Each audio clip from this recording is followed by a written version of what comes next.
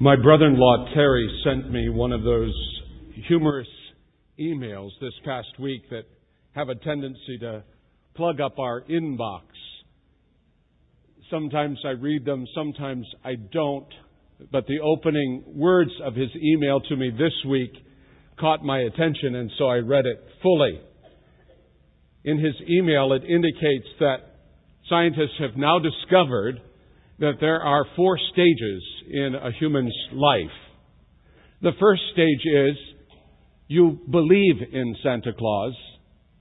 The second stage is you don't believe in Santa Claus. The third stage of life, you are Santa Claus. And the fourth and final stage, you look like Santa Claus. As I sat there in front of my computer screen, I began to muse a bit, wondering, where in these stages am I? And to be honest, I think I've concluded that I'm somewhere between stage 3 and stage 4. You may not look yet like Santa Claus, but may I ask you on this Sunday before Christmas, who do you look like? Your physical characteristics. Who do you look like? My mother tells me that I tend to favor her side of the family. The Houbens. H-O-U-B-E-N. Houbens. They were a mix of Germans and Scotch-Irish.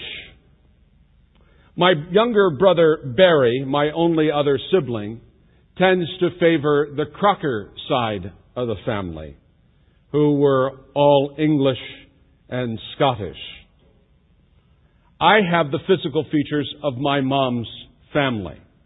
And just to prove my point, I decided that I would dig out one of my family photos. And so I dug out a photo of my great-grandfather, Aubrey Houben. I want your opinion.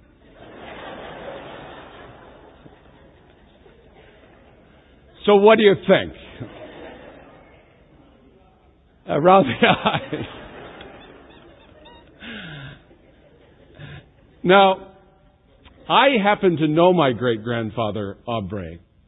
He lived to the ripe old age of 99. I was 8 years old when he died. He was indeed, without question, an interesting character, as you can tell by the photo projected before you. You probably can't make it out there, but he's standing in front of his house, and I'll tell you about that in a moment. But in his left hand, he has a musket, a muzzle loader. In his right hand, on his left hip, there is a holster with a pistol in it. On the right-hand hip, there is another pistol that is down through his belt. And then I'm sure you cannot make it out from where you are sitting, but there is also a Bowie knife that's hitched in his belt there. He was indeed a character. Just to prove that, my great-grandfather, Aubrey, and my great-grandmother, Esther, loved each other dearly, but they could not get along. And so, because neither of them believed that divorce was a biblical thing, but because they couldn't get along, they resolved their issues by deciding to live separately. And so my great-grandmother lived in the big family dwelling on the upper side of the road, and my great-grandfather, Aubrey, built a little 2-room shack below the road. It's on the West Eldred Road in Eldred, Pennsylvania. It's still there today. And he lived in that little 2-room shack, and they waved at each other across the road. And they did that for 45 years. 45 years. It was their secret to marital bliss. They truly loved one another, and we children were the go-betweens between great-grandma and great-grandpa. My great-grandmother had a cow and chickens, And so she would send us children down to great-grandfather's with a jug of milk and a basket of eggs as her gift to him. And my great-grandfather, now you're understanding more about me, aren't you? My great-grandfather was a consummate vegetable gardener. He had a huge vegetable garden, and he would send fresh vegetables back up to my great-grandmother. Again, we were the ambassadors between the two of them. And they nary spoke a word to one another, just waved at each other when they saw each other across the road. I have an interesting family tree. Aubrey is not the only one in the family tree. There are others that I could bore you with the details about today. Some of the odd uncles and aunts that would come at holiday time. But I'm sure I'm not the only one in this room who has some people in their family tree that maybe you're a wee bit embarrassed of. Some individuals that you kind of groan and moan, knowing that the holidays are fast approaching, that you're going to have to put up with them for several hours and be nice and polite.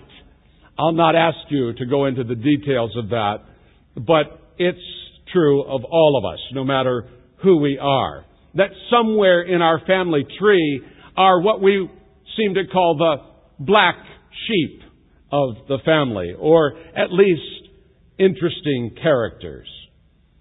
Well, so it is in God's family tree as well. I'm sure that there's a portion of Scripture that if you're like most people, you jump over rather quickly and pay little attention to. But this morning, I want it to be the focus of our attention, and so I'm going to read it for you, and you'll find it at the beginning of Matthew's Gospel, Matthew chapter 1 and verse 1. Matthew writes his genealogy of Jesus this way.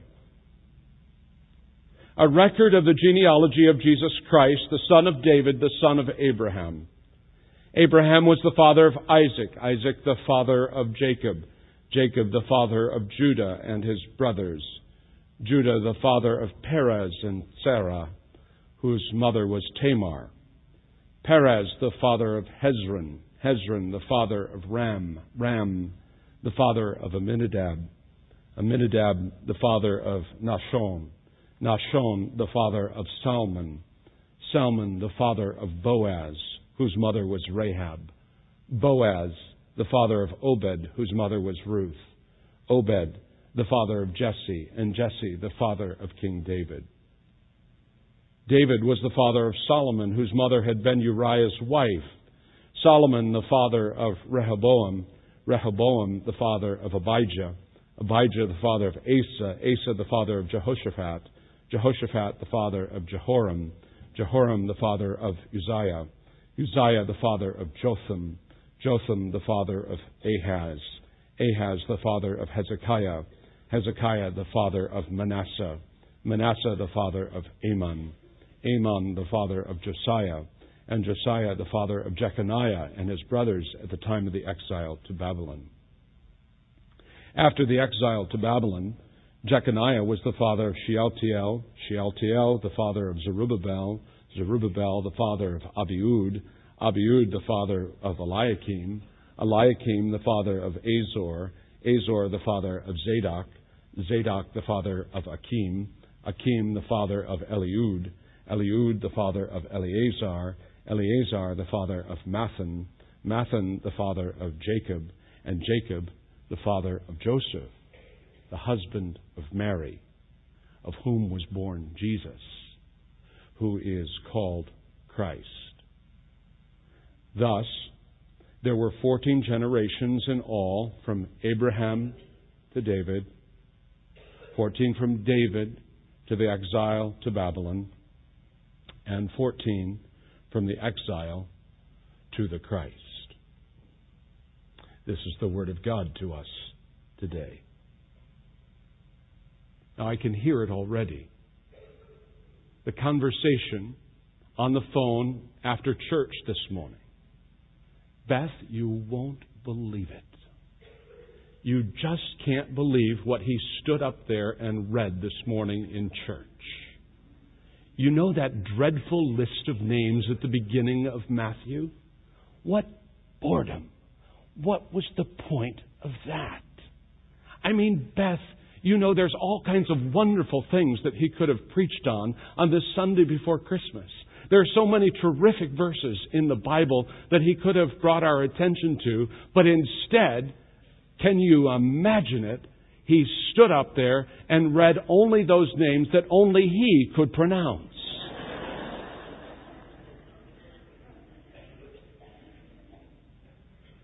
And I know full well that if this were a TV show and you had a remote in hand, that you would have zapped me to another channel already. A long time ago. And I probably would have done the same. But friends, this is not TV and this is not your living room and you don't have a remote. So hear me out this morning. Because I believe in this long list, this genealogy, this family portrait, there is some precious gold to be mined. Because in this picture of God's family tree, we have a reminder that God can choose the most ordinary, clumsy, sinful, disobedient, and messed up people that there are. In this portrait of the family of Jesus Christ, His parents and grandparents, all of His ancestors right back to Abraham, we have a picture of the sovereign working of God in His grace to bring even the least of these into His great family and use them and work through them and bless the entire course of human history. This whole thing is painted for us for a purpose. And that's why I want us to focus on this particular passage on this fourth Sunday of Advent. Now, in my mind, what God is doing here as He inspires Matthew to write this genealogy of Jesus, He is saying and announcing to His readers, look, before I tell you anything about the birth of Christ, before I tell you about His life, before I tell you about His ministry and His miracles, before I tell you about how He went to the cross to save you and atone for your sins, before I tell you any of those things, God says through the pen of Matthew, I want you to see the kind of family that Jesus comes from. Notice the kind of people, God says, that I choose to do my work through. Now, you probably are wondering, why, if I were writing a novel, why in the world would you start out with a cure for insomnia in your opening words of your novel? It's interesting, though, you need to understand that Matthew was writing to a particularly Jewish audience. And he knew his audience well. And he knew that good Jews loved genealogies. They absolutely ate them up. Now you have to put yourself back in that day and separate yourself from these postmodern times in which we have DVDs and MP3 players and television and all the rest. They didn't have those forms of entertainment in biblical times. Do you know what people did in biblical times to entertain themselves? They sat around the fire and they told stories to one another. And often as they were telling stories, they would talk about events that were going on in their ancestors' lives. And every now and then, they would get into kind of a sing-song where they would start talking and listing the names of all of their ancestors. They would tell each other about what God had done in the lives of their ancestors and how He had brought them to this particular moment. It was an oral culture, and they did not have written records. So their genealogies were used to establish legal status and financial status and property rights. So it was important to remember who was your father, who was your grandfather, who was your great-grandfather, and on and on. If you wanted to be a priest in Jesus' day, you had to be able to show that you were in the line of descendants that went all the way back to Aaron and the Levitical priests, to be to the tribe of Levi. So it really is not all that surprising that Matthew, writing to a Jewish audience, would open his book, his gospel, in this way. The Jews would have loved this. They would have gobbled it up, because it established the identity of the Messiah, Jesus Christ, and that this Messiah, this rabbi with shmiha, with authority, this anointed one, was coming right down the right bloodlines and was fully respectable. That he had the right pedigree. And so as you try to work through those ear-blistering, unpronounceable names in these verses, I hope you will take a moment, and the next time you read it, you'll not jump over it, but instead you'll take time to really appreciate the kind of folk that are included in God's family tree, and that it'll be a reminder to you that if God can use them, He can use you. Now, as we look at Jesus' family portrait here, there are a few names here that really are quite shocking. At least they'd be a real shock to the Jewish audience of Matthew at the time he was writing. The names that are probably the most shocking in this family portrait are the names of women. Any good Jewish genealogy would not include the names of a woman. Ancient Jewish family trees did not include women, because women were persona non grata. Women were regarded as things, as possessions, not as person. In biblical times, a woman was merely the possession of her father or her husband. And a woman's father or husband could do with her as he pleased. He could dispense with her in any way he wanted. In fact, in biblical times, in morning prayers, a Jewish man would often, after thanking God for all of His blessings, among those blessings, a Jewish man would thank God that He had not made him a woman. For you see, to be a woman in Jesus' day was something that you did not want to be. But Jesus' family portrait breaks those rules. And he includes in his family portrait a picture of several women. Unprecedented. Previously unheard of. But there's something even more amazing about the inclusion of these women. I mean, you'd understand it if they were upstanding, good women. Maybe perhaps you could excuse Matthew's liberty here in including the names of these women. But get a load of the characters that he includes. In verse 3, the first woman he lists is the woman named Tamar. Do you know her story? If not, let me just summarize it briefly in a sketch. In Genesis chapter 38, there's a very sordid story about Tamar. Through a series of tragic events, Tamar ends up without any children. She is childless. So Tamar hatches a plot that gets her into a situation where she seduces her father-in-law to impregnate her and provide her a son. Incest. Sin. And it was all at Tamar's initiation. It was her doing. Isn't it interesting that this is one of the women that God uses to pave the way for the eventual birth of His Son, Jesus Christ? Think of it. This plotting, adulterous woman is included in God's family tree. And without the inclusion of Tamar, there would be no Christmas. Or the next woman, Rahab, in verse 5. Do you know what Rahab did for a living? She was not an administrative assistant, or a nurse, or a teacher. Although she probably taught a few men a few tricks. Rahab was a prostitute. She ran a brothel in Jericho.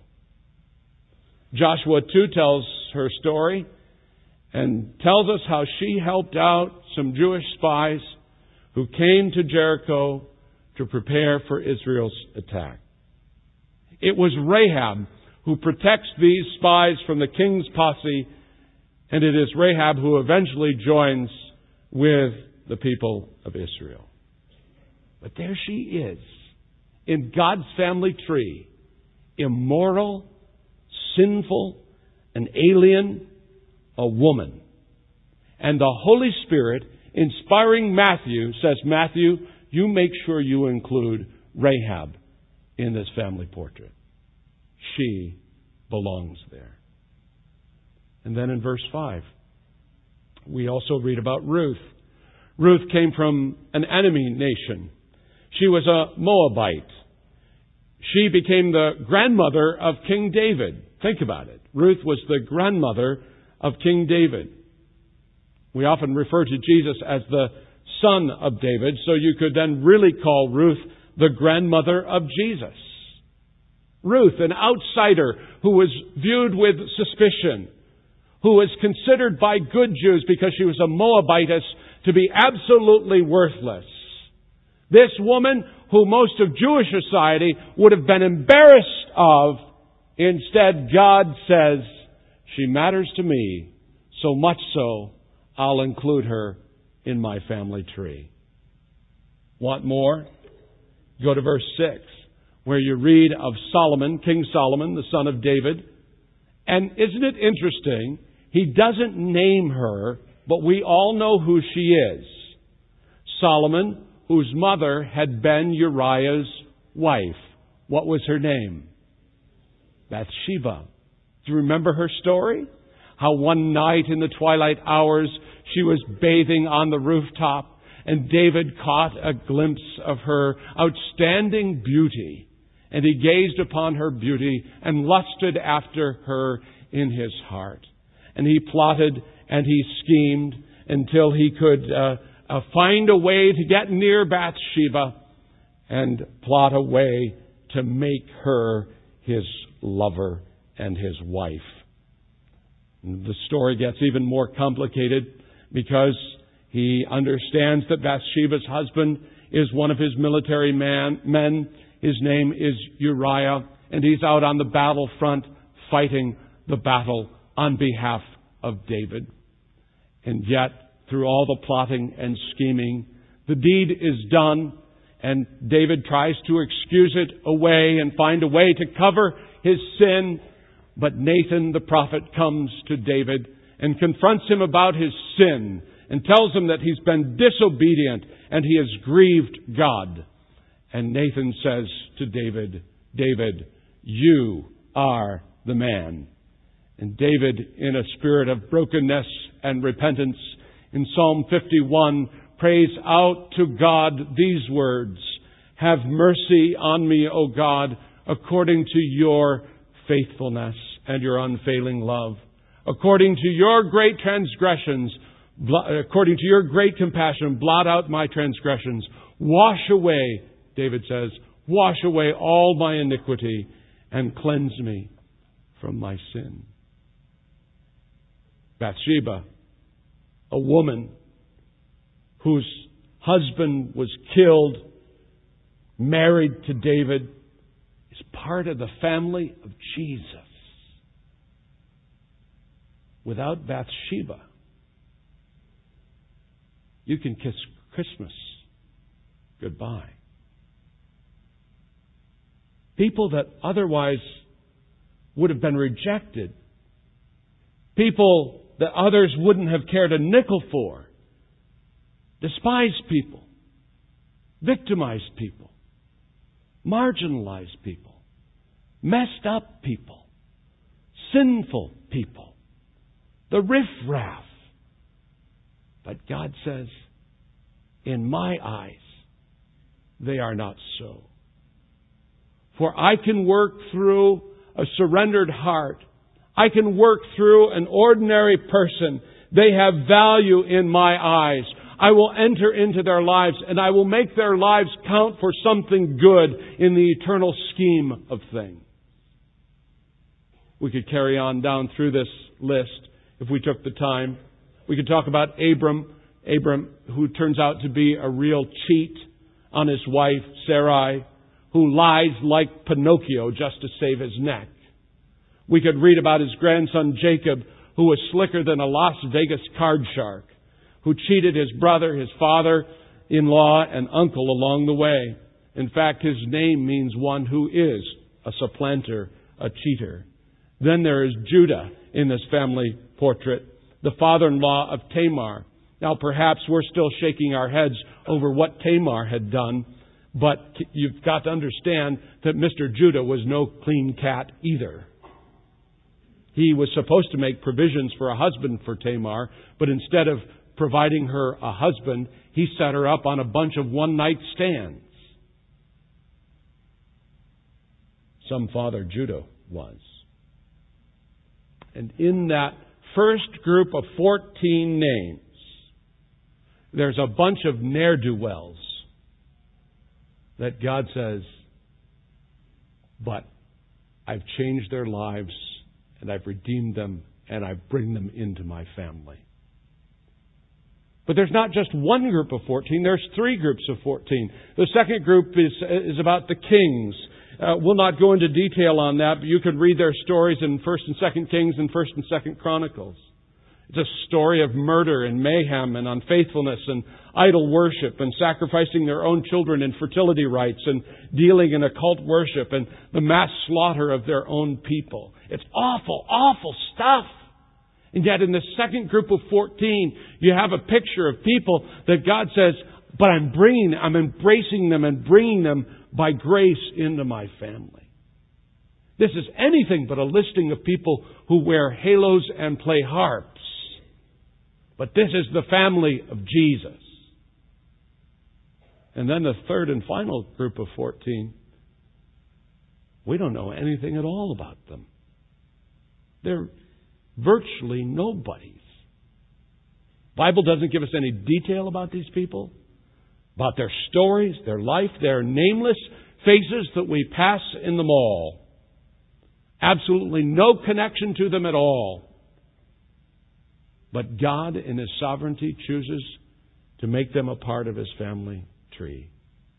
They're part of the group that God assembles and works through in order to bring about the gift of His Son at Christmas, the birth of His Son, Jesus, our Savior, the Messiah. And take a good look at the portrait of the family of Jesus Christ. And in that portrait, my friends, you will see pictures of some of you there. Because once, like these who are included here in Matthew's genealogy, once we were not a people, once we had not received grace, once we had not received mercy, but God in His love and mercy and grace reached out to an old sinner like me and like you, and He welcomed me into His eternal family, and He says, you're one of mine. You're one of my people. You're one of my children, and I love you with an everlasting love. And the sin and the disobedience and the past that has marred my life has been washed away, white as snow. Martin Luther, in commenting on this passage in the opening words of Matthew, said, God holds before us this mirror of sinners, that we may know that God is sent to sinners, and from sinners is willing to be born. It's as though God intends for people to hear this genealogy, this long, ear-blistering list of unpronounceable names, and He says, I want you to hear it, I want you to get it, because Jesus is the kind of person who's not ashamed of sinners, but the kind of person that will include them in His family tree. And I don't know about you, but I find that terribly encouraging. That God could take a nobody like me and put His name on me and say, He's one of mine. He's one of my sons. He's one of my daughters. Now, I know that there are some of you here this morning that are thinking, Rick, it's good for you. but I'm just too messed up. My sin's too dark. God could never use anybody like me. God would never welcome somebody like me, Rick, into His family. Are you kidding? Look at the people that God included in His family. Tamar, Rahab, Bathsheba, cheating Jacob. Ordinary people, no-name people, clumsy people, sinful people, prostitutes, liars, people who were gripped with lust. And if He can include them in His family, does Jesus not have room in His family for you? My friend, He does. Jesus is looking for ordinary, not quite all together, sometimes bumbling, downright sinful people. People who are willing in repentance to bow the knee and say, God, I am a sinner. I've messed up. I'd love to be able to do it over. But God, I want to put my life in your hands. And He will save you. And He'll not only forgive you and give you the gift of eternal life, but He adopts you into His family and you are given His name so that you become a Christian, a follower and disciple of Christ. This genealogy is showing us that Jesus Christ has a family tree of people who are broken, people who are in desperate need, but God has showed them grace. The genealogy of Jesus is not a group of perfect people. And it shows us something very, very important, and is the reason that I focus on it this morning. Because the Christianity and the Christian church is not a country club for people who have it all together, but the church is a hospital for sinners like you and like me. I know. We all dress up and we clean up pretty well. And we look like we pretty much have it all together on Sunday mornings. But down deep in our hearts, even all cleaned up on Sunday mornings, down deep in our hearts, we know we don't have it all together. Deep down in our hearts, we know that we're all broken. Every last one of us. We all have something in our life that makes us to be ashamed or feel guilty. We all have a past. We all have made horrible mistakes. And we know that if everybody knew about our mistakes in our past, if everybody knew about us, they might not want to associate with us. They might not want us in their family. But I can assure you that Jesus Christ is a God of grace. And He has the grace to put you in His family tree. And while everybody else might push you away, God in Jesus Christ opens His arms to you and says, "Come unto me, and I'll give you a brand new heart, and I'll give you a new purpose, and I'll give your life meaning, and I'll set your feet on a new path, and you'll have a new direction in your life." Jesus Christ invites you into His family. No matter what you've done, no matter what kind of past you've had, Jesus Christ stands here today and says, if you will come to me, I will receive you and I will forgive you of your sins. One of my favorite authors these days is G.K. Chesterton, who says that God paints in many colors, but He never paints so gorgeously as when He paints in white. We have a God who paints in white. He takes the old stain of sin and He washes it away.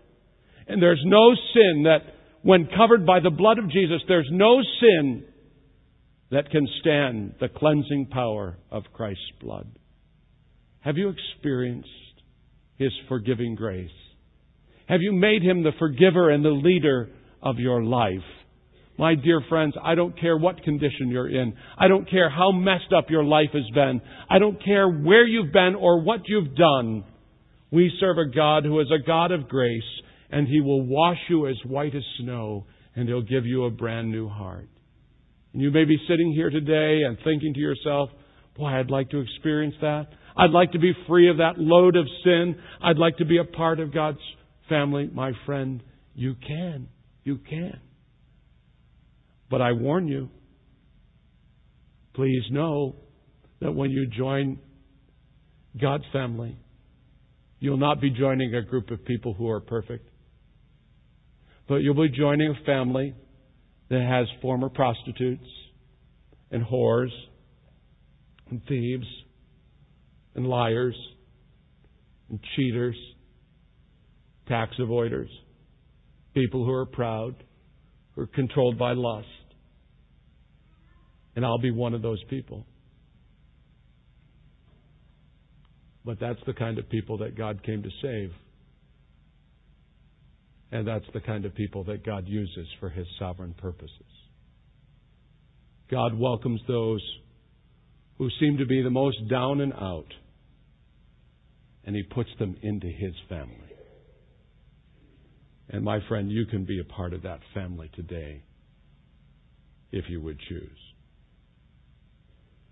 So as we close this morning, I want to provide you an opportunity to ask Jesus to be your friend and your forgiver and your guide. You don't have to have it all figured out. You don't have to have your life all cleaned up before you come to Jesus. If you would just open your heart up to Him and invite Him in to be your Savior, your forgiver, your guide, you and God will walk through it together. I know it might seem like a scary step, but don't let it prevent you from moving forward in your decision to open up your heart and life to Jesus. Maybe you've been attending church.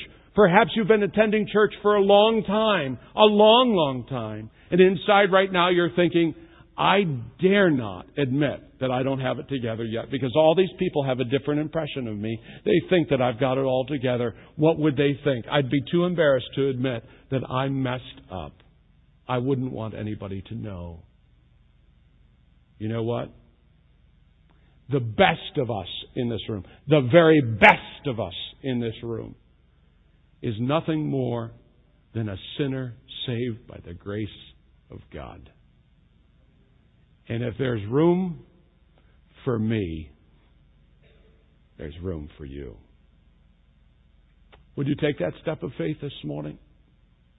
I want you to bow your heads and pray with me. My question to you this morning is, will you make room in your life for God? We're going to take just a moment here, and I'd like you, with every head bowed, I'd like you to just take a moment to talk to God. And if you are at a place in your spiritual journey where you'd like to make a decision to open your heart and life up to God, if you decide today that you want to commit your life to Jesus and to make Him your forgiver and your leader, then I want you to stand as a way of physically expressing your decision to open up your heart and life to Jesus. You know, sometimes it's just a good thing to express your commitment in a tangible way. I'm not going to say anything more. Nobody's going to be looking around. This is just you and God moment.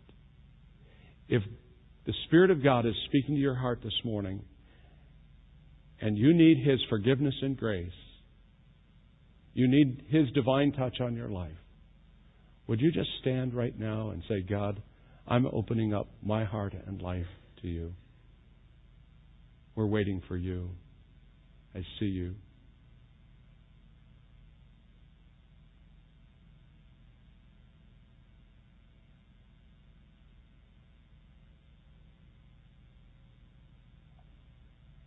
What's more important, God sees you.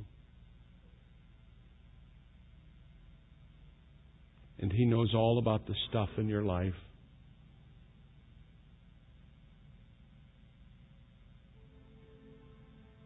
Thank you. Lord, for your amazing grace that would save a wretch like me.